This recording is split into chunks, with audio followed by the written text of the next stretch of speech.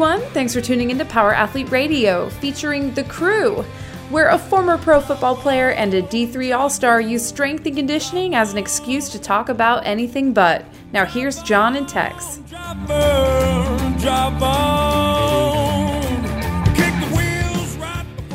So where you at? I'm in the north of England, in Yorkshire. Okay. In a place called Leeds, a city called Leeds. Yeah. No, I'm fairly familiar with it. And it's glorious by our standards. It's 20 degrees, which is hot for us, and it's pretty sunny. It's nice. Are you allowed to leave your house without the bagman taking you away? We are, but I'm not. I have to isolate for 10 days. We played at the weekend. We had an international fixture against Wales, and one of the players tested positive for COVID post-game. So now the teams have had to go into 10 days of isolation. Into hiding. But you already played the game. Yeah, we played on Saturday afternoon. What's so weird is it's so deadly. You can play in a game and not even know you have it until you get tested. That's how deadly it is. Well, yeah. So we got tested Friday morning in camp. We got tested Saturday morning in camp, played, got tested Sunday morning, and we had a positive. So then everyone, us and the Welsh team. Was it really a positive, or was it just a false positive? I mean, do they retest him? Yeah, he had a lateral flow test that was positive, and then he had to go away for a proper, 24-hour wait for the result test. So then we were all kind of hoping that was going to be a negative, and then when it came back positive, we got the email from the team doctor that, right, you're all shut down for 10 days. So everyone else can go out. I can't for 10 days, and I don't even have it. I'm just hiding. Well, perfect timing for us to sit down with you. Fucking on the line. Chop it up. Well, that we're doing this on the line. It's on the line. I don't think you say that. That was your first match against someone else since 2019, man. How did it feel to get out there? Yeah, it was pretty crazy. The last game was against Australia in Sydney. So over on the other side of the world, we went over there for 3 weeks. First game in 20 months, and yeah, there was a lot of nerves post game. Do you guys talk shit to the Australians? Like you guys used to be English, and then you were criminals, and we got rid of you. Oh yeah, but then they've won because they live in Australia, so we can say what we want to them. But then at the end of the day, they're living in Sydney on a beach and putting shrimp on the barbecues and having shrimp a nice on the life barbie. while I'm in the north of England where it rains all the time. You guys get exiled to a really big island with a beach. With a really, really nice beach. Yeah. That's a long con. In their cons, get it? I remember the first time we traveled to Australia. Obviously the history of it, but I actually read up. I had a long flight from I think it was Japan to Australia. So I read up on all this history, and I remember visually thinking we're putting you on a boat, and I forgot what the boat. It was a 16 4 months, 16 weeks on a boat. They get to Australia. They don't know what they're going to encounter. Can you imagine coming over and seeing Australia and realizing now I have freedom? I was a fucking criminal. They put me on a boat. I survived, and now here I am. It must be the greatest feeling on the earth. Yeah. We had the opportunity to visit Perth. Went into the history about Australia, and then they made the least violent criminals the law enforcement there. Yeah, basically, yeah. And so Once it was you'd finished Irish. the sentence, you stayed there.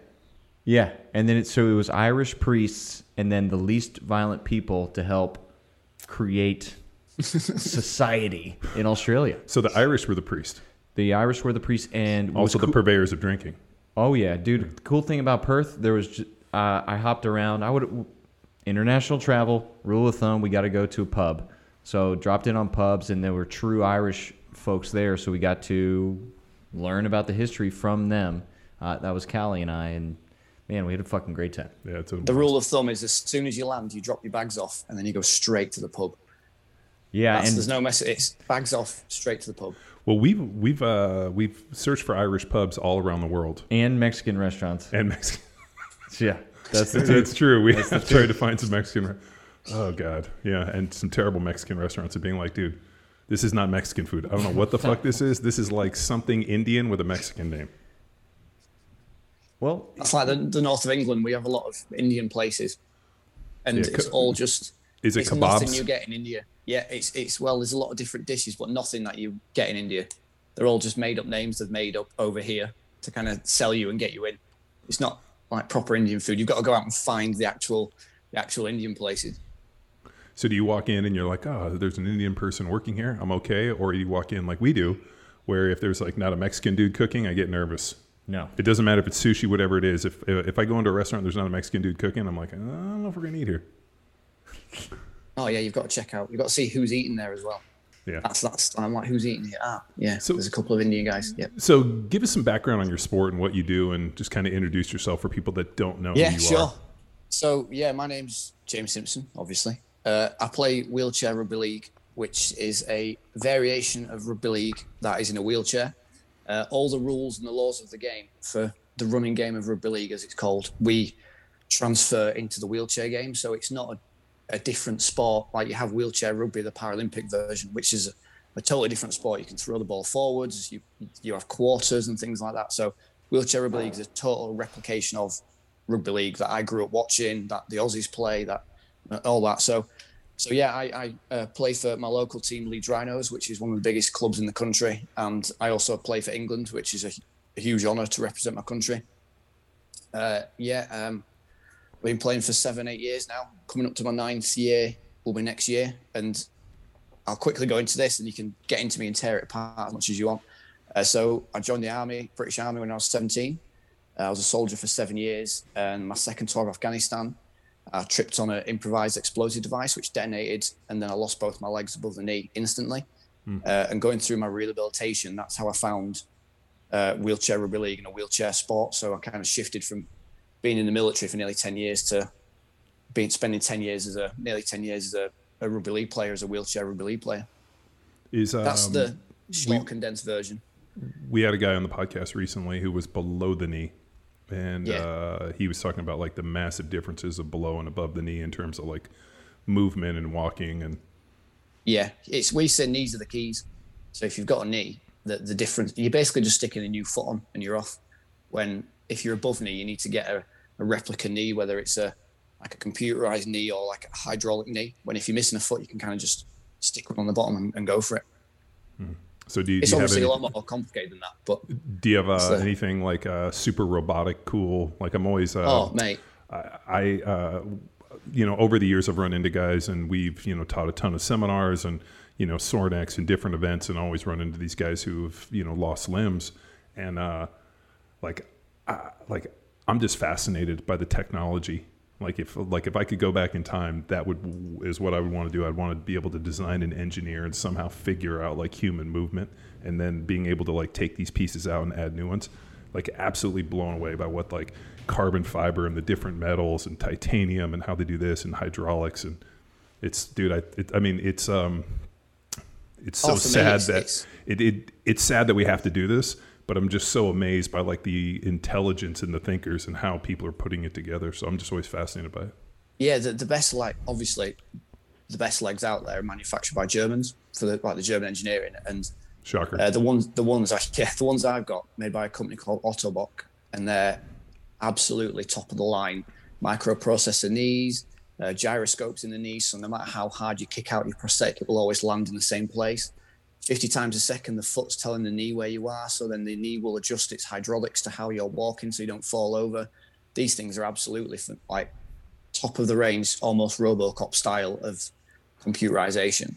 And it is like you were saying there, it's because of like war and things that they've had to find these ways of getting new prosthetic limbs, and they're absolutely like mind-blowing, the kit and equipment they've got now. Even as long as I've been an amputee for 10 years, the prosthetic legs have just skyrocketed. The ones I've got now, I can go in water in them up to 2 meters. I'm never going to do that, but I can do it if I want. Like walk through water up to my waist, and they're not going to fall apart.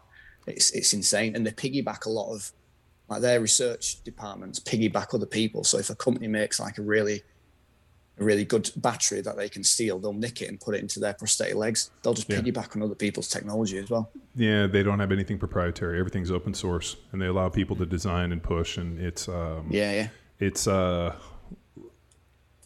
me fuck. And you know what? And they should be expensive, and they should be free. Like my whole thing has been like, if you're going to send people to war, When they come home, you have a responsibility to take care of them, fix them, and let them lead the best life they can. I mean, that's the definitely. I mean, that's the exchange you make with your people. You send them over to some far off land to fight some war. Like, take care of your people. So, like, believe me, if I got to earmark my tax dollars, that's where I'd want my tax dollars to go. I'd be like, take 100% of my tax dollars and put them into designing bitchin' prosthetics so that dudes that get blown up can fucking sprint and run a marathon. Yeah, exactly. I've got like 6 pairs of legs as well. Like I've got my. You're like, I'm gonna put on my dancing legs today. Yeah, exactly. I've got these like £150,000 microprocessing prosthetic knees, and I've got about a $3,000 tiny little thing that's about that tall, that high, that I just put on the end of my legs. So I'm like 4 foot tall. It cost absolutely nothing, but when I'm just pottering around the house or I'm like doing something in the garden, I'll just whack them on and they take 5 seconds to put on. So I've got the absolute like cheapest things and then the really expensive things, and I chop and change all the time what I'm using. Just find the toolkit, the tool that's good for what I need, and I'll use it and I'll stick it on. How did you get into the like the wheelchair rugby? Like, I mean, was it something you came back and you were just searching for something to like? Well, I started doing track, so I was running on like running blades, and I just like growing up playing. How fucking cool are those? But stopping is nails. Like, you can't just stop. You've got to like slow down or run into something to stop, because they're so springy. There's so much force in them. Yeah, there's they store kinetic energy, and as they move, they continue to gain more and more and more. Whereas like a sprinter will have like a curve. These are like this, and so these dudes just keep rolling. And so to watch them slow down is pretty. You can see how much they bend when people put the force into them. The whole, it's almost like you think it's going to snap because of the amount of force you put into it, and it just propels you out again. Yeah, so I started running and doing track, and I just got bored of it. I missed that. Like growing up, I used to play rugby. When I was in the army, I played a little bit, so I missed having people around me and that kind of like team atmosphere. And I was at the Paralympics in 2012 as a volunteer, just kind of like, like guiding people where they need to sit and things like that. And I was watching some of the sports there at the time, and I was like, I need to get into a team sport. I was watching these players go out on the pitch and tear it apart, and I was like, yeah, I need to get into this. So I just started researching and looking for like wheelchair sports clubs, and found one 5 miles away, and then I was down there straight away, and I joined up. Are they? You guys obviously play on grass? No, we play inside but it's because it's like. Is it turf or is it like a hard court? No, it's a hard court, but because it's rugby league, we still call it a pitch. So even though it's inside, all the markings are the same as they would be if we were on a grass field. So it's still called a pitch. Some people even call it field as well. Like, yeah, we're going to take to the field. I was imagining you guys on grass, and then I'm thinking in my head, like, if it rained. Well, no, but I was thinking about like, what do the wheels look like? Like, they got to have off-road tires. I was like, man, that would be kind of cool too. Then you guys are slipping and sliding, but no, that makes more sense. Like, I just watched. I would love to play outside if I could. 2 nights ago, they had the Paralympics for the hockey. So those dudes are on those like sitting on those blades. Oh my God, that was the coolest thing I've seen. Like, and the best part is they were just launching themselves at each other. I'm like, this is great. Just like suicide missiles. That's what we're like. Well, yeah, like you're in your. So we call it, we're rugby league players first. So we might be in wheelchairs, we might be playing inside, but we don't shy away from contact, and we don't shy away from smashing into each other and getting each other's faces. We still want to play contact sports, and we still want to get that like energy you get from playing rugby league, because a lot of us used to play it anyway. I used to play it as a kid. So playing it now in a wheelchair, you still have that, like, I'm going to fucking smash you and I'm going to get in your face. And if I can, I'm going to flip you out your wheelchair. And like, it's just, it all goes with the sport. And it's the same as the sled hockey guys. They're like, first and foremost, they're hockey players. So they're going to smash into you and they're going to get in your face and try and kind of cause a bit of aggro. And that's what is one of the greatest things about it. It still has that from like the running game of it, or from the able-bodied like sled hockey, able-bodied hockey still has that, like, yeah, we want to get into each other and we still want to get that, like, that fierceness and that competitiveness out of it. Are you guys wearing like, are there belts to strap you into the chairs so if you get flipped you don't come flying out? Yeah, pretty. I've got, like, considering I've only got half a leg, I've got 3 different straps over me to keep me in, and then it helps you control the chair better as well, because these chairs are like, so mine's £5,000. I don't know what that is like in dollars, but it's pretty expensive. You could probably buy a car for that, and it's been absolutely tailored to my weight, my body shape, my body type, and I'm so fastened into it that I can move the whole chair just by using my hips. So I've got my hands free to move the ball and things. So yeah, you fasten into it so much that the chair becomes like another part of you. So you can move around in it without having to worry about even pushing the wheels. So, so if you have the ball, I mean, how does it move? I mean, do you have to actually use your hands to hit the wheels, or? Yeah, so you want to. We always say 2 pushes. So you want to generate enough power and enough force with 2 really good pushes that then you don't have to push again. You want to get 2 really hard pushes that you could, in theory, continuously move up and down the pitch by using your hips to keep compensating.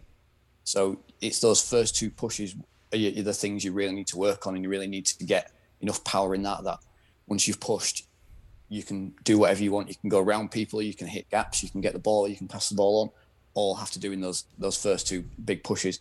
If you get a line break, yeah, you'll get the ball in your lap and you'll get your arms down, you'll sprint like hell, but you want to deal with those first 2 pushes first. Is the ball regulation size? Yeah, so it's a normal rugby league ball, but a size smaller. Okay. Just because you get people with like hand impairments, and when you're inside, the ball can get quite clammy as well. Like we played in France in 2019, south of France, and it was absolutely hot as balls, and everyone was just dripping in sweat. So because we were playing in France, they didn't put the air conditioning on or anything, so we'd be at a disadvantage. So they were okay, and we're all absolutely drenched in sweat. And don't worry, we hate the French. Yeah, we don't like the French either. So yeah, so playing over there, so that's another one of the reasons the ball's a little bit smaller, but it's still like a normal rugby league ball. It's not like a round ball or anything like that, and you can only pass the ball backwards like in normal rugby league. Oh, okay. I mean, do you guys have like a scrum to start out? Is it like? That's pretty much the only thing missing is scrums, because you just wouldn't be able to do it in wheelchairs. So everything else is the same. So if you put a tackle on someone, or if someone like knocks the ball on and drops it, you'll just, instead of having a scrum, you'll just turn the ball over. So the other team will get it. Oh, excuse me, I've drunk about 3 liters of water today. That's because I'm sat at home doing nothing. Yeah, so it's the only things missing are scrums. We still have kicks. So a kick is basically you hit the ball with a closed fist. So if you want to kick the ball upfield, you'll just hit it, and then the rest of your team need to be behind you, so they're on side, like in normal rugby as well. So everything you can think of, we've taken over, and we've just incorporated into wheelchairs. Man, I was kind of imagining the scrum, like dudes linking arms and just smashing together like some but no, that actually makes sense. I'm like, no, it's. It'd be good to try, like if you could do it in a way. I know people have tried it to see if we can bring it in, and the way they did it was they had 3 players, one behind each other, and then another 3 players in front of them, and then the ball would be to the side. And then they had, basically it was a reverse tug of war. So the 3 players would be at each other like that with the ball there, and they'd have to push each other like that to see where the ball went. And then when the ball got to the back, they could play it. So it has been tried, but it just didn't work. We've tried it, but it didn't work. Oh shit, man. That's like you said, you obviously have these really bitchin' wheelchairs that are all carbon fiber, and they probably space alloys, and they're super fast. I mean, they're probably balanced, like you said, 2 pushes, and the thing probably picks up speed. I mean, are they as durable, or is it something where like, hey, like they'll break and you have to go out and switch out, or are they like pretty much indestructible? Like you can smash. They're pretty much, they're pretty much indestructible. They're like you said, like carbon fiber and aluminium, all welded together, so it's one like unit. The only thing that can go wrong really is your tires. You can get smashed, so someone can hit you and your tire can pop or something like that. But then you've got spares on the side, so if you get hit and you go over and your tire explodes or your wheel breaks, the mechanic will just run on with another one, and then you'll be off. So they'll literally run on 10 seconds, take your other one off, wheel it off, fresh one on, flip you over, and you're off to go. So we have running repairs on the sideline. Like F1. Dude. Pretty much. Yeah. The mechanic. You're like, mechanic. Pretty much, comes running out. You have team mechanics. You've got like pumps by the side. You've got toolkits. You've got spare wheels, spare tires. And then, people just come on quickly and sort it out. And then the game won't even stop. If you're attacking and the play's moved away from you and you're in back play, they'll just carry on. Someone will come on and sort you out, and then you'll be off again back into the battle. Damn. Dude, this is Like super I mean, Yeah. it's super educational. The thing that as you're talking, I keep thinking about like the training, like how you train for this. Yeah. You know, obviously you use, you know, we were going through your Instagram earlier. You can, you know, standard, you know, strength conditioning template, like we saw you Yeah. floor pressing, you know, banging weights, doing that. And then, you know, a ton of just looks like conditioning and actual sport training. So is that pretty accurate for your training, or is there something special you do, or, you know, how do you necessarily prepare for this? Yeah, pretty much. So I'm like a bit of a plug. So I've been following Grindstone for years. As you should. That suits me a lot because, and you'll know, John, being like an ex-professional, like if I'm playing on a Sunday, training in my chair Tuesdays and Thursdays, then playing on a Saturday, the something's got to give. So something like Grindstone, I'm like, right, I've got my day where I'm lifting and I've got loads of volume, and then I'll be like, right, the other day I'll jump on like med ball slams and med ball rotations to get the plyometrics and things. So I build around what I'm doing in the chair. So then I'll have one really heavy strength conditioning day, and then if I don't have any more days, I'll do something low key, but just med balls or with a bit of conditioning on. Because if I do too much, you just burn out. Because if you're pushing for 80 minutes in a wheelchair and then you're hitting the gym doing upper body again, you just end up burning out, or your shoulders get destroyed and knackered. So yeah, it's pretty much I follow like Grindstone, and it's done me. I've been through it doing it for years, and that's probably the thing that's suited me the best. But floor pressing is something I switched 2 years ago from benching because my shoulders were getting so just beat up from pushing the chair so much that it saves my shoulders when I'm kind of getting all the way down. And I feel like for pushing your chair from floor pressing, you're getting more of that that load on your triceps and in the back of your arms. That when you're pushing that chair, you can generate that force a lot sharper without when you're benching without getting that cheap bounce or anything in there. If that makes a bit of sense. Yeah, it's taking out the stretch shortening cycle for the bottom. So you bring it down, let the elbows kiss, kind of pause, and then drive up, which, dude, was really helpful for me, especially playing offensive line where everything was this way, opposed like I never loaded here to come back. So it was always from like kind of a cock position forward, which seems very similar to what you guys are doing. And I constantly tell the other guys in the team, I'm like, you need to be floor pressing, man.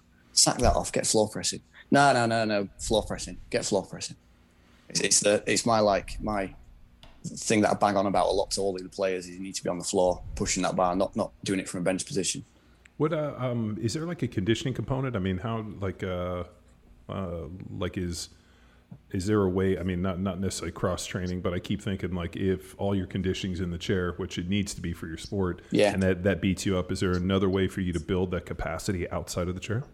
Yeah, so there's a few trains of thought in this, and I've got a bit of more of a power athlete kind of look at it. Is where I think when you're in a chair, you maximize the things you need to maximize in your chair. So it'll be like I'll run like L drills. So I've looked at a lot of other sports like running game sports or other wheelchair sport and stolen things.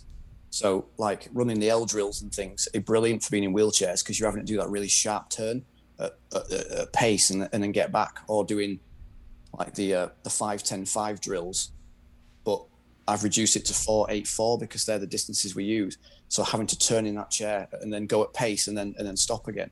So I've kind of nicked them from other sports to do, and we do them in my club. But then I think when you're not in your chair, that's when I'll like do the ski erg. So I'm massive on the ski erg. I'll hit the ski erg and do a lot of sprints, or I'll do like the off of calories and things like that. But I'm less about, some guys are very just get in a wheelchair and push for 10K, and I'm like, that's not useful at all. You just like there's no intensity. You're gonna slow right down. You're gonna get bored. You're not doing the right things. You need to be high intensity and pushing yourself. So I'm almost in the chair. It's short and sharp, like sprints, things like that. But then away from the chair is where I'll do like 300 calories on the ski erg, or I'll do like the distances and things. So I try and build the capacity more off the pitch, and then when I'm in the chair, I'll just focus on very chair specific things. Well, I was thinking because of the way the chair is designed, as you generate force into the wheel, it coasts. So there's no like eccentric load in it, like you're pushing, and then as it spins, you're kind of like, it's almost like pushing a prowler. If that's kind of a terrible fucking analogy. A few years ago, we tried out doing the bleep test, and we tried it once, and like the actual bleep test you would run, And guys finished it in wheelchairs because the wheelchairs were so good. They were just pushing and coasting all the way around. So they finished the bleep test, got to like level 20 or 21, and weren't even breaking a sweat because the chairs just glided all the way around. Yeah, because they're so efficient and they're designed so well that, like, probably, German engineering with Swiss bearings, right? And they're pushing, and, like, as it kind of coasts, it's almost like, God, I can't even think what the analogy is, but like, that's where I was thinking. I'm like, man, if all the training was in the chair, you'd be leaving so much on the table, and that's so smart that you're like a ski erg and finding other ways that actually have some form of eccentric load and some way to actually, move the dampener. So now, it'd be like if there was a brake on the wheelchair, almost like setting the brake at half and then pushing against it so that you can create, some form of friction. Some guys do things like put weights or sandbags on their wheelchairs to make them heavier to push. But then I'm against that because you're then losing if you're in your chair, you need to maximize what the chair is and what the chair gives you. So if you're putting weights on it, you're then losing that ability to move with your hips, and you're almost losing your intunement with the chair. Did you figure this out on your own, or did somebody tell you this? It was mostly me just trying things over years of fiddling about and trying to nick things from other sports and things like that. God damn it, you're smart. You have to be a power athlete, and I'm just telling you why. Like, one of the worst things that you can do, and they've done a ton of research and studies, and I mean, we saw videos of people trying to wear ankle weights and wrist weights with the idea that they could sprint and that this would create more load. The only thing it did is it just destroyed their movement pattern. And then actually made them slower because it was inefficient. You had to change your mechanics to compensate. So it actually hurt them, and they figured out that this was a terrible modality. Oh, yeah. I mean, same with golf and baseball. Yeah, like the minute, like the guy swinging the donuts. Yeah. So, like, they found that, like, there's different ways, like sprinting uphill, finding different ways to create some form of, like, mechanical disadvantage outside, but always protecting your mechanics. So that's really smart. Yeah. I mean, the fact that you're like, hey, this is my mechanics. Yeah, you need to be so in tune with that chair that as soon as you start putting weights on it, and some people argue if you're pushing the chair and it's hard, as soon as you take the weight off, you can push it better.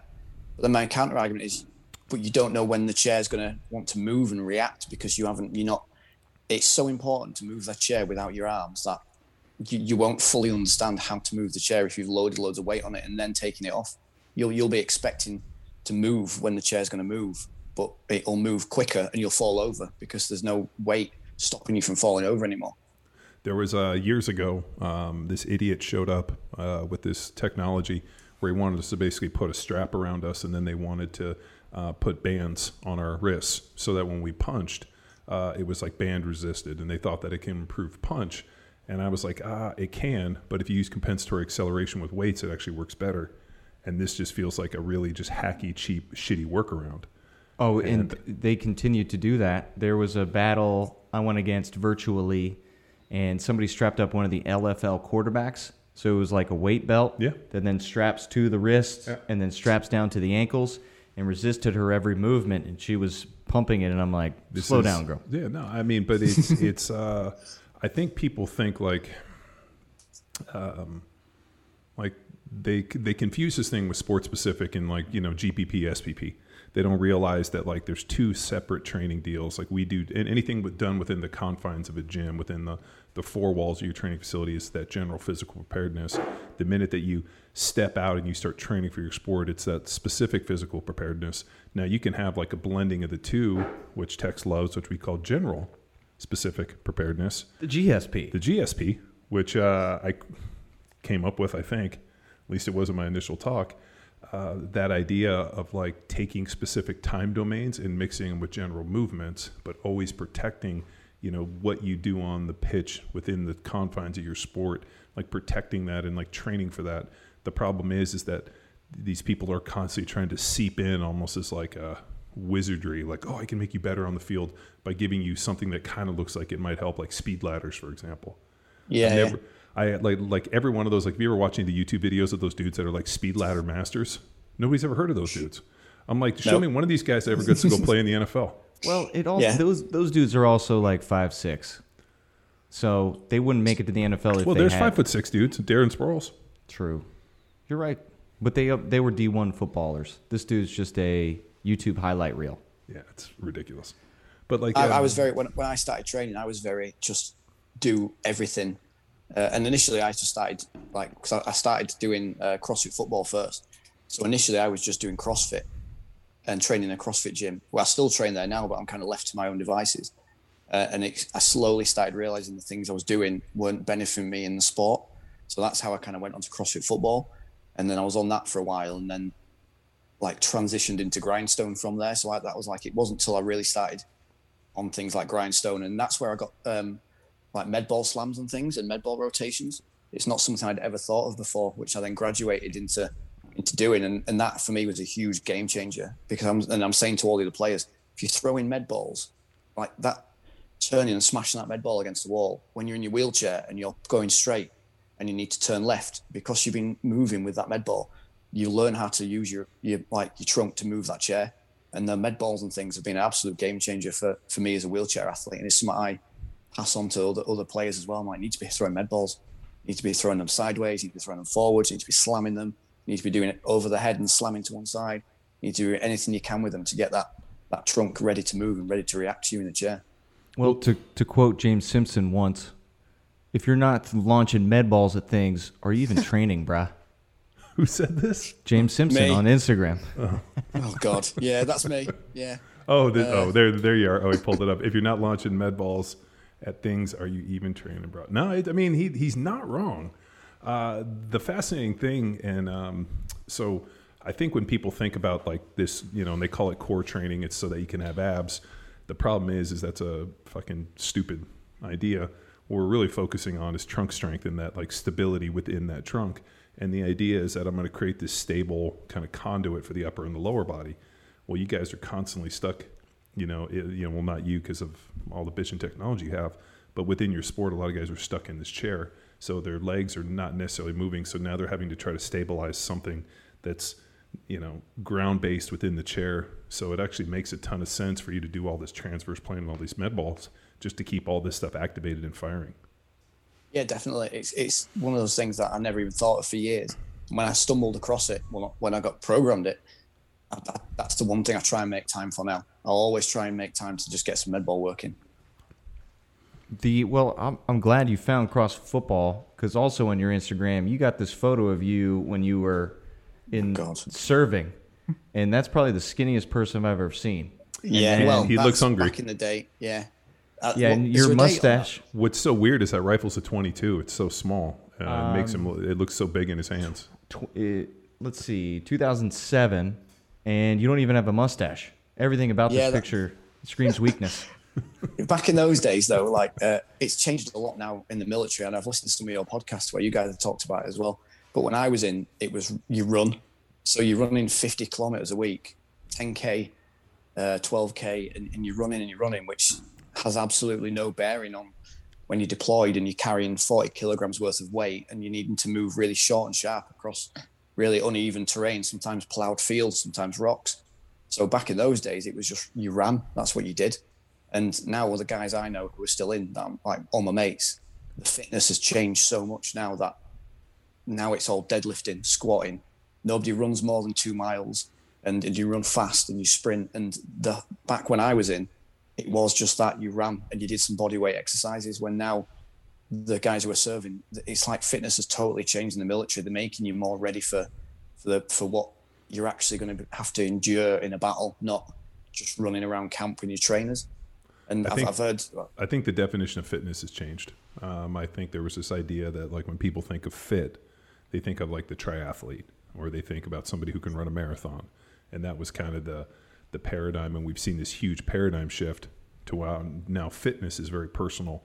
Like, what does my fitness allow me to do, and opposed from like this like imaginary mark? Because I mean, it's funny. I talked to my wife about this. She's like, 20 years ago, a fit person was somebody that rode the marathon. Mm-hmm. Now you see somebody who looks like they, who runs marathons, and you're like, they just look emaciated and hungry. Now you see people that are pretty fit, and my wife's in really good shape and she's super fit, and people stop her everywhere she goes and want to talk to her about her diet and her training and what she does, to the point where she's like, I got these 3 kids, I'm at like Whole Foods and these women are asking me for diet advice. And it just comes, and their whole thing. And it's funny when they ask her what she does, she's like, I lift weights, heavy weights every day. And they're like, no, you can't. Like they want to still fight this paradigm because they can't believe it. But it's changing, and the definition in the military, I think they realized that, their paradigm was broken, and now they just need big, strong dudes more people that can I wish I'd have found it so when I was at the height of my military career, when I was like 23, I wish I'd have found something like CrossFit football. And because I think it'd been such a game changer when you're lugging all that weight around, and then you wonder why your back's absolutely fried and you're falling apart, and you're like, yeah, because I'm not doing any deadlifting, no squatting, nothing. I'm not doing anything apart from running. And then like that picture there, I end up looking like a string bean because you can't eat enough for the calories you're burning out, and you're almost like doing yourself a massive disservice because you're not as good as you could be physically because the training. And I didn't know anything at that age of training. I thought that's what you did. I didn't have a clue about any of that stuff. I was never taught about squatting, deadlifting, or anything. I thought back then it was something that the meatheads did. I just wanted to run. And now I look back and I'm like, I wish. And I talk to guys I used to serve with who aren't in, and we're all like, I wish we knew about that when we're that age, how much better we could have been and how much more we could have achieved just by being stronger and bigger, not just like racing snakes. So what, I keep thinking, like, how do you train? Like, even though you're erased below the knee, how do we train from like this up in the glutes and the hips and like the adductors and like how does the because I'm sitting here thinking in my head, being like, what adjustments could I make to grindstone to maximize his working? So like how are you training those? And are you addressing them, and how does that fit? If this thing, so I like if I've got extra time in a week, and say my game's different, the odd training's off, and I'll do like the optional strength day on grindstone or the conditioning day. If one of them's like deadlifting, I'll do it seated.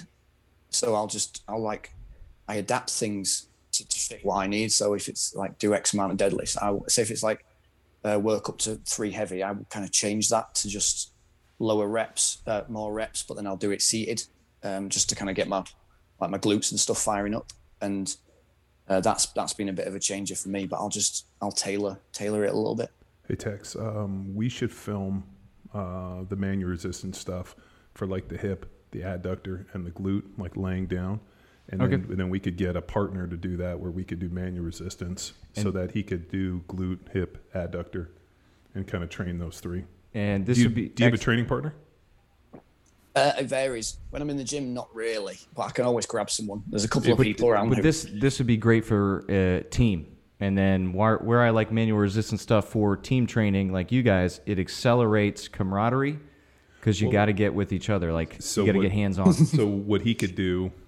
We're not allowed to get hands on at the moment. It's all keep away from each other.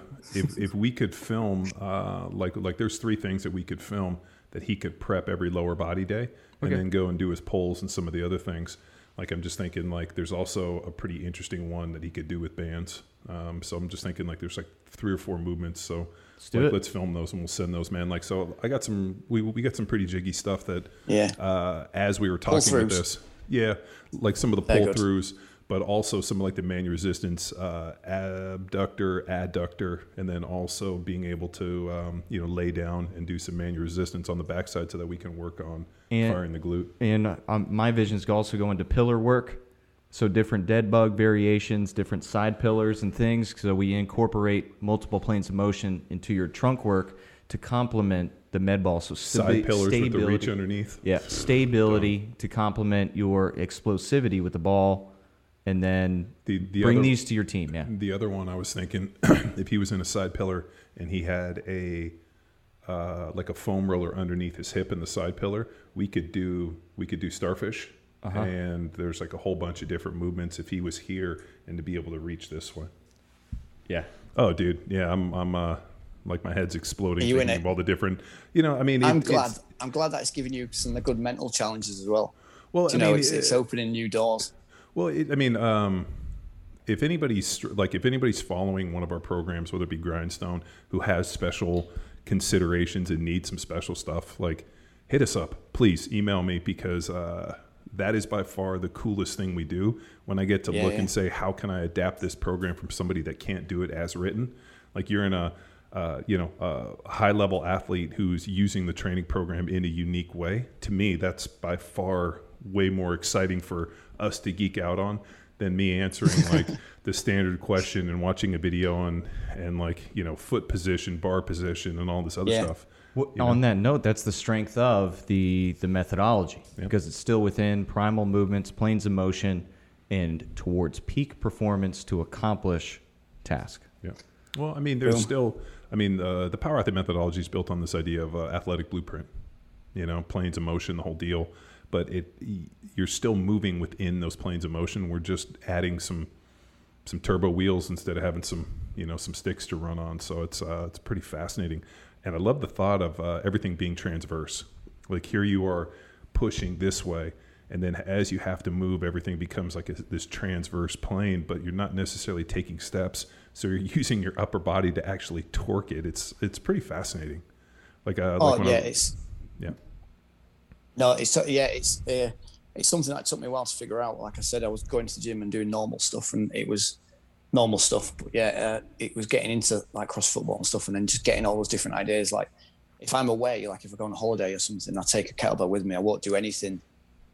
I'll do everything unilaterally, because I know how important that trunk is. So everything I do, if I'm on a holiday and I'm doing some training, and I've only got one thing, it'll be constantly be unilateral, just to keep smashing that trunk as well and keep those different planes of motion. Well, I also got to compliment you. You don't wear fingerless racing gloves. I would be talking so much shit to the other guys that are all gloved up. Man, you're just going... Dude, you wear those things constantly in the gym. Those are my drinking gloves. I just wear the one... Because you don't want your hand to get cold because you nurse? It's like a koozie for my hand. But, dude, you're rocking it, and, dude, that's fucking awesome. You can't wear anything. I see some guys in these videos. But, I mean, he was talking about the heat and the ball getting soggy and all that. Like, that becomes you need to be problem. You need to be very, like, minimal stuff on you. Like, I know guys who wear knee pads and elbow pads and things. I'm just like, you need to get rid of all that and just be as much as it's just you in the chair. Like, I know it's like elbow pads for me. They've just been like, no, something's going to go wrong with it. It's something else. It'll slide down, or it'll get too tight, or it'll restrict. I think you've just got to get rid of all that and just go like, I'm going to get hit. I'm going to fall over. I'm going to smash my elbows. I've just got to just roll with it. Like, don't carry on with any of that nonsense. Just do you do any dedicated grip training? Like, is there any dedicated grip training? Yeah, I've got the, I always forget what they're called. From my climbing days, do you know the old wrist balls where you pull the string and the ball goes?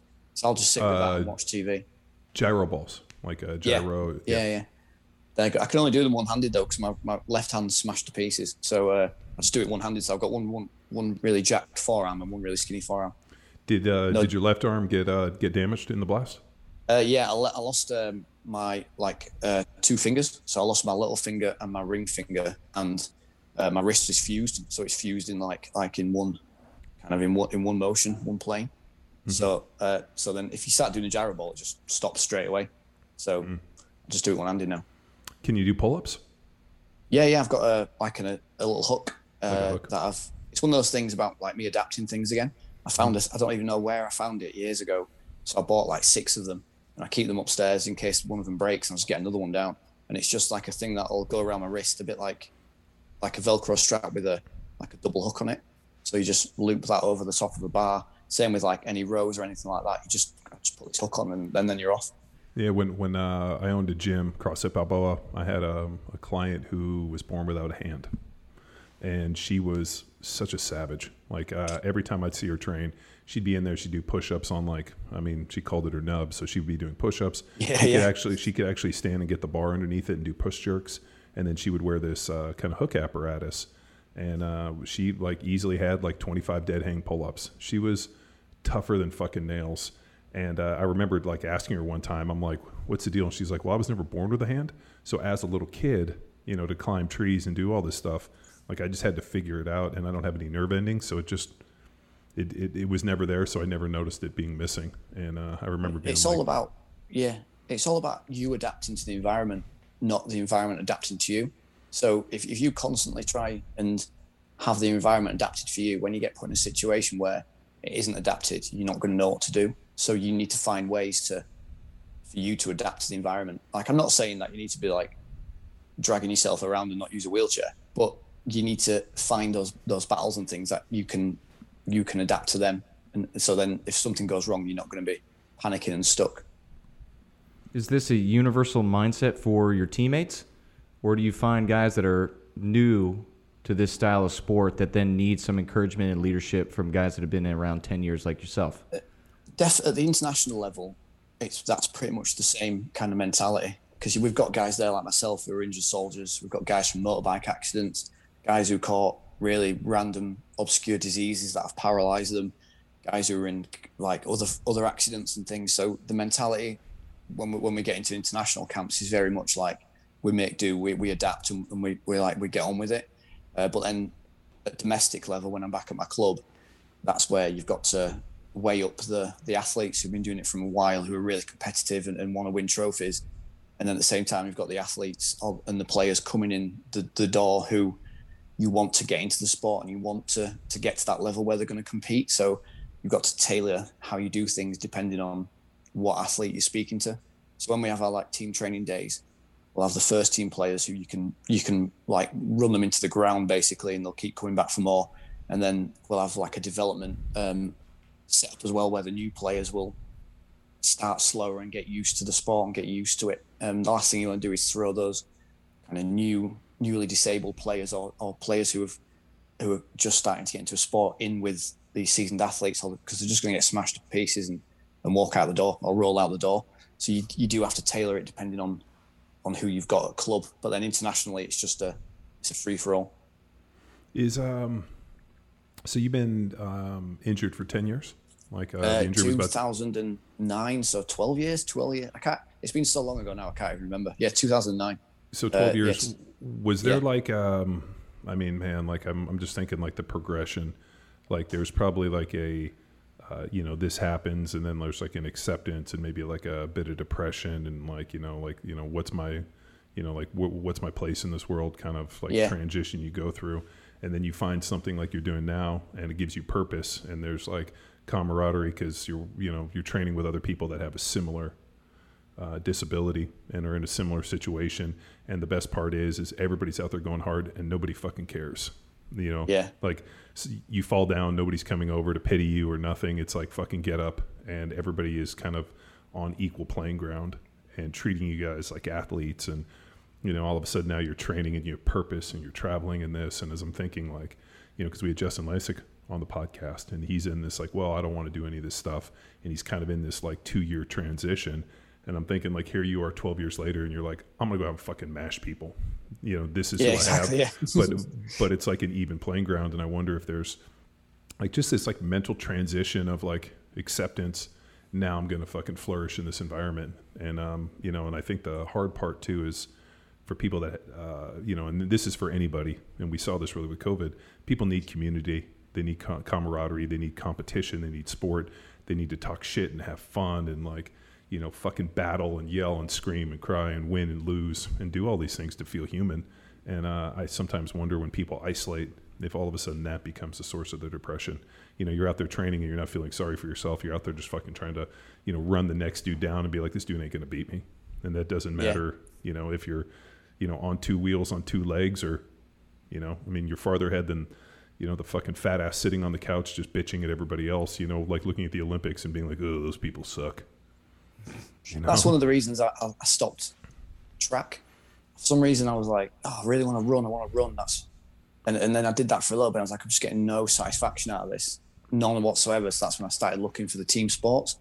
And I think the track thing came from, and I don't mind talking about like my injuries or anything at all. When it happened, it was 12 years ago now. I've like got a whole new life since then.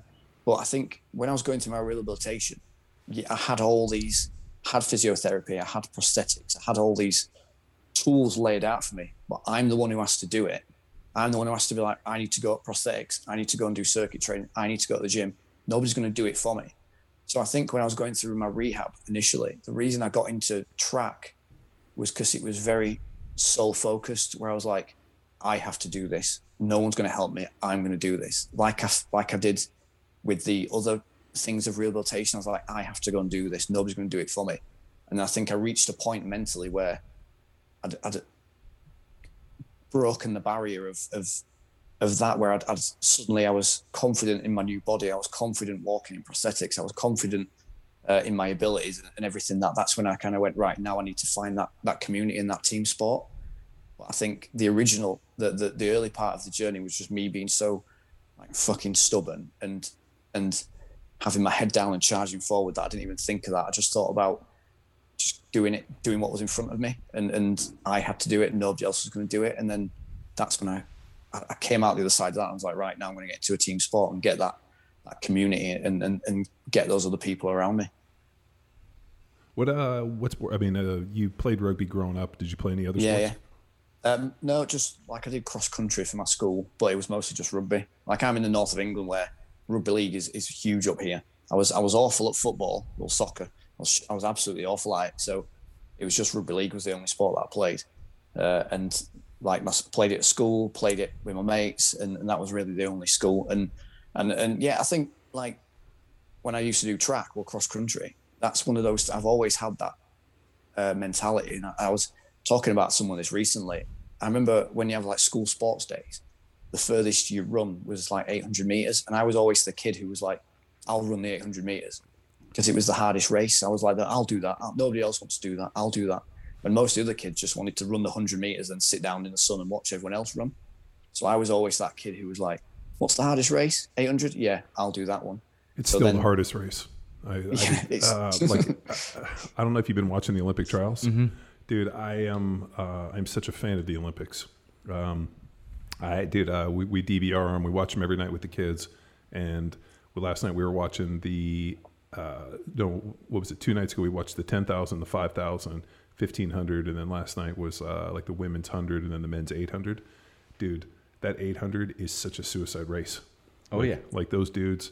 I mean, and the crazy part is they ran I think the dude ran it was like a 148. I mean, it's insane. It's that race where you've got to really want it. You've got to want it because it's horrendous. You've got to really want to win that race. Like that's the kind of race it is to me. Yeah, and then that, yeah. Dude, it's and then the chick that won the 10,000 was such a savage. She literally came out on this blistering pace and tried slowing down, trying to get these girls to follow her. And then as soon as she got 4 or 5 of them to kind of follow her, she just turned on the afterburners and ran these girls into the ground. She was lapping people. Yeah. There must be so much hate in that girl's heart. She's like, somebody called me fat 20 years ago and I'm going to fucking prove them wrong or something. Because this chick was an absolute, and then she gets done, not even breathing heavy. I mean, she I'd be dead for a fucking month. Well, she's got a peak in a month. So just do enough to get there and then fucking ham. So she's just got so good at regulating how she does it that she doesn't even, when she crosses that line, she's just gone at that level constantly. That when she crosses the line, she's like, yeah, I'm good. I'm good. Ready for the next one. Yeah, it's dude. The run sports to me are just absolutely blow my mind. Just how fast. The 21-year-old girl who won the 100 meters. It's not Shakira. It's it's something similar to that. Oh, right on. I know exactly what you're talking about. Shakira. She's from Houston. She had the bright yellow hair. She is so fast. She kind of LSU student. Yeah, LSU national champion. She basically dogs the first third. She comes out real slow. Everybody's beating her, and then she hits these afterburners. And she ran. I think she ran sub 11 seconds. It was something crazy 10:8. Oh yeah, she beat some of the men trials times. Yeah, 10:8.4, and she's 21. We had recently had a talk from a GB Paralympian and called Tanni Gray Thompson. She came in and spoke to the wheelchair team, and she'd been to 3 Paralympics, worked constantly for years to be an elite athlete. And she was saying to us after 3 Paralympics, God knows how many races and everything, her whole career can be brought down to 19 minutes. 19 minutes of work and competition over thousands and thousands of hours of training and work and graft just for 19 minutes over 3 Paralympics. So those athletes do so much work for such a short period of time. And then 100-meter sprinters, the amount of training they put into for a 12-second race, it's mind-blowing how hard they go for that one moment of glory. It's even worse than that. Think about the gymnastics. We were also watching women's and men's gymnastics. Normally those girls peak at age 14, 15, 16, and then Simone Biles is 24. Mm-hmm. Also and she's Houston. absolutely fucking smashing these people to the point where they were like, the only person in the world that can do this, there's one other man, and then Simone Biles that can do this move. Or like this move was like named after her. Like it's inspiring to see the world's best athletes step on the stage and be the best in the world at that moment. Yeah. And I think that's what, like, at least for me, that's where I get like kind of wrapped up in this, because I want to see the best in the world have their best performance and like fucking dominate. Like I was watching the dude, they showed clips of the guy throwing the shot put, the guy that won. He set the record, yeah. Yeah. I mean, just had this fucking moment where everything peaked and he just threw it. Fucking best in the world. He knew. The best. And he knew as soon as it left his hand, he started screaming. So what? So this, you guys are going, or you're in the Paralympics in Japan this year? No. So we, the other version, the wheelchair rugby, where you use the round ball, that's in the Paralympics. We follow the International Rugby League calendar. So we follow, so like the Rugby League calendar is domestic season. Then at the end of the year, they have internationals, like an international period.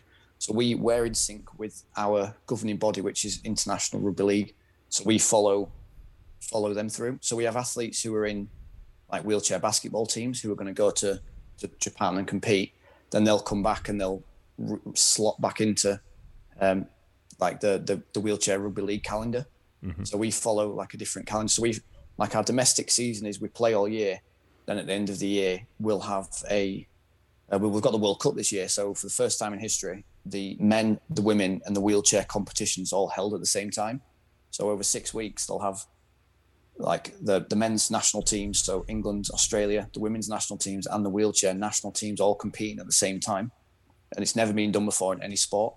And it's all free to air on BBC as well. So you'll be watching BBC and you'll be watching Australia versus Canada. The next day, you'll be watching the women's teams, New Zealand versus Australia. Where's it taking place? Is it in the UK? England. Yeah, it's in England. Yeah. It's like 65 games over 6 weeks, just spread all around the country, all televised on BBC as well. Oh shit, that's badass. It's mental. So this weekend when we played, so on the Friday night, England women played England-Wales. England women played women's Wales team, and then straight after that, England men's team played like a combined nations team, and then the next day, England wheelchair played Wales wheelchair. So in 24 hours, we had all three national sides playing in the country, and all televised live as well, so it could all be watched. And then it was like a bit of a teaser to what's coming at the end of the year.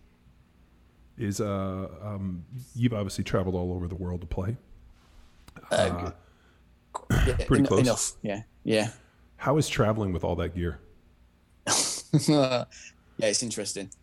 Yeah, when we were in Australia, we were traveling every 3 days. So we'd land, like acclimatise, train. Next day we'd captain's run, play, fly. So then, and as the kind of the 3 weeks went on, the time we had in between games got less and less because we were catching up with like where we were flying to. And when we have 10 players, so we have 10 wheelchairs, 20 wheels, 20 spare wheels, all the kit and equipment, first aid kit, spinal boards, all the medical equipment. And I remember once we were in Sydney and we looked out the window and they had 3 huge aircraft pallets of all our kit lined up waiting to go on the plane, and then 1 pallet of just everyone else's luggage. So our kit on the plane took up 3/4 of the baggage allowance on the whole flight, just kit thrown in there. And you guys are flying commercial too, which is hilarious. Yeah.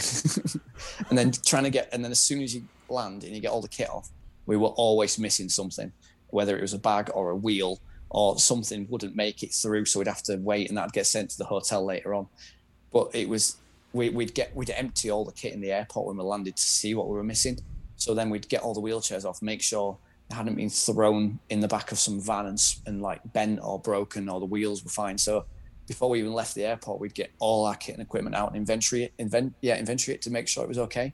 So we couldn't go back up to the airport and be like, you guys have just fucked half these chairs cost £5,000 and you've just broke one in half. So we check all the kit before we even left.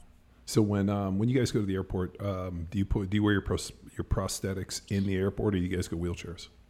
It varies. I'll wear my prosthetics, but some of the guys will use the wheelchairs, and it all depends like what's come. But when we went to Australia, because we landed in, I can't remember if we landed in Singapore or Abu Dhabi, so you'd flown like 15 hours, and you get a 3-hour layover, then you fly another 15 hours. That was where the guys who had wheelchairs came out on top, because the guys who had the prosthetics on for 15 hours were then trying to walk around a airport just knackered and absolutely shattered, while the guys in wheelchairs were just zipping about all over the place, like loving it. And then we had to get back on the flight, so then the guys in prosthetics were dragging themselves along to get on this plane, when the guys in wheelchairs who they'd got the easy one, they'd picked the easy option. So next time, if I ever did it again, I'll definitely go in my wheelchair and ditch the prosthetics. Yeah, no, I know when we used to travel, it was an absolute the amount of shit that they would bring. I mean, we had our own private plane. I mean, it was just crates of stuff. And I mean, as I'm sitting there thinking, like, it would have been so much easier to play basketball where you're like, well, here's a pair of shorts and a pair of shoes. But I mean, these guys have even more. I mean, not only they have all their gear, but I mean, just different apparatuses, spare chairs, parts. I mean, it must be pretty amazing. And then how many? Horror stories. How many guys are on your team? 10. So you have 10 players in the squad, and so yeah, once you get 10 chairs in somewhere, that's a lot of real estate taken up, and then the wheels and everything. So yeah, you get the 10 players, all mixed disabilities as well. So it's not you've not just got 10 amputees. You've got a couple of amputees. You've got spinal guys who can't feel anything from the chest down. You've got the needs of the athletes is so varied as well, that they have to take that into consideration as well. It's not just one size fits all. Everyone's different and unique, and we have male and female athletes together. So like a team is totally open, so you could have male and female players, and we do. So then straight away you've got the gender split and the disability split in the teams. So you've got the team managers have to think about all those variables when we're traveling as well. Damn. So yeah, I don't have to worry about that. That's their job. Well, someone else can worry about that. James, we got games to look forward to.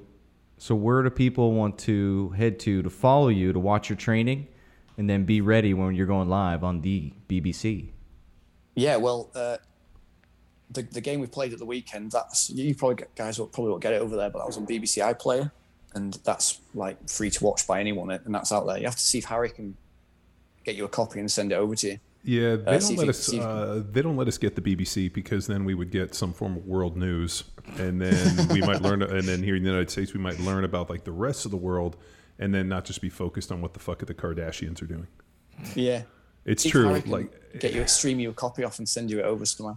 Yeah, no, old Harry Heppenstall. No, it's yeah, we'll work some magic and try to figure it out. I mean, it's got to be on the internet. It's got to be on the line in some interesting way. But yeah, man, it was. Dude, it was great to meet you, and dude, I mean, like officially in person, but also, get the wheels spinning for for some adaptations we can make to Grindstone. But dude, it's always killer when we get to meet people that do the training and then actually use it in a meaningful way, not just like, oh, I'm trying to get in shape for my vacation and not being out of shape. Dad with 3, which is by far is super rewarding for me, but it's always cool when we get like a practical application of the program, especially in such a unique setting like you're using it. Man, it's dude, thank you. No, thanks for writing it. Yeah, it's definitely been a game changer for me. And come the World Cup at the end of the year, hopefully I'll convince a lot of the other players to jump ship as well and get on it and start throwing med balls around. Well, let me know, man. I'm sure we could help in any way and throw some adaptations out there. But yeah, that's badass. No, great. Thanks for having me on. Appreciate it. Cool. All right, James. We'll talk soon. Thank you. See you in a bit. Take it easy. Now it's time for you to empower your performance. Head to powerathletehq.com/training to choose from a number of programs to meet your specific performance goals. And if you like to break a mental sweat too, visit academy.powerathletehq.com and become a real stakeholder in you or your athlete's success. Until next time, bye!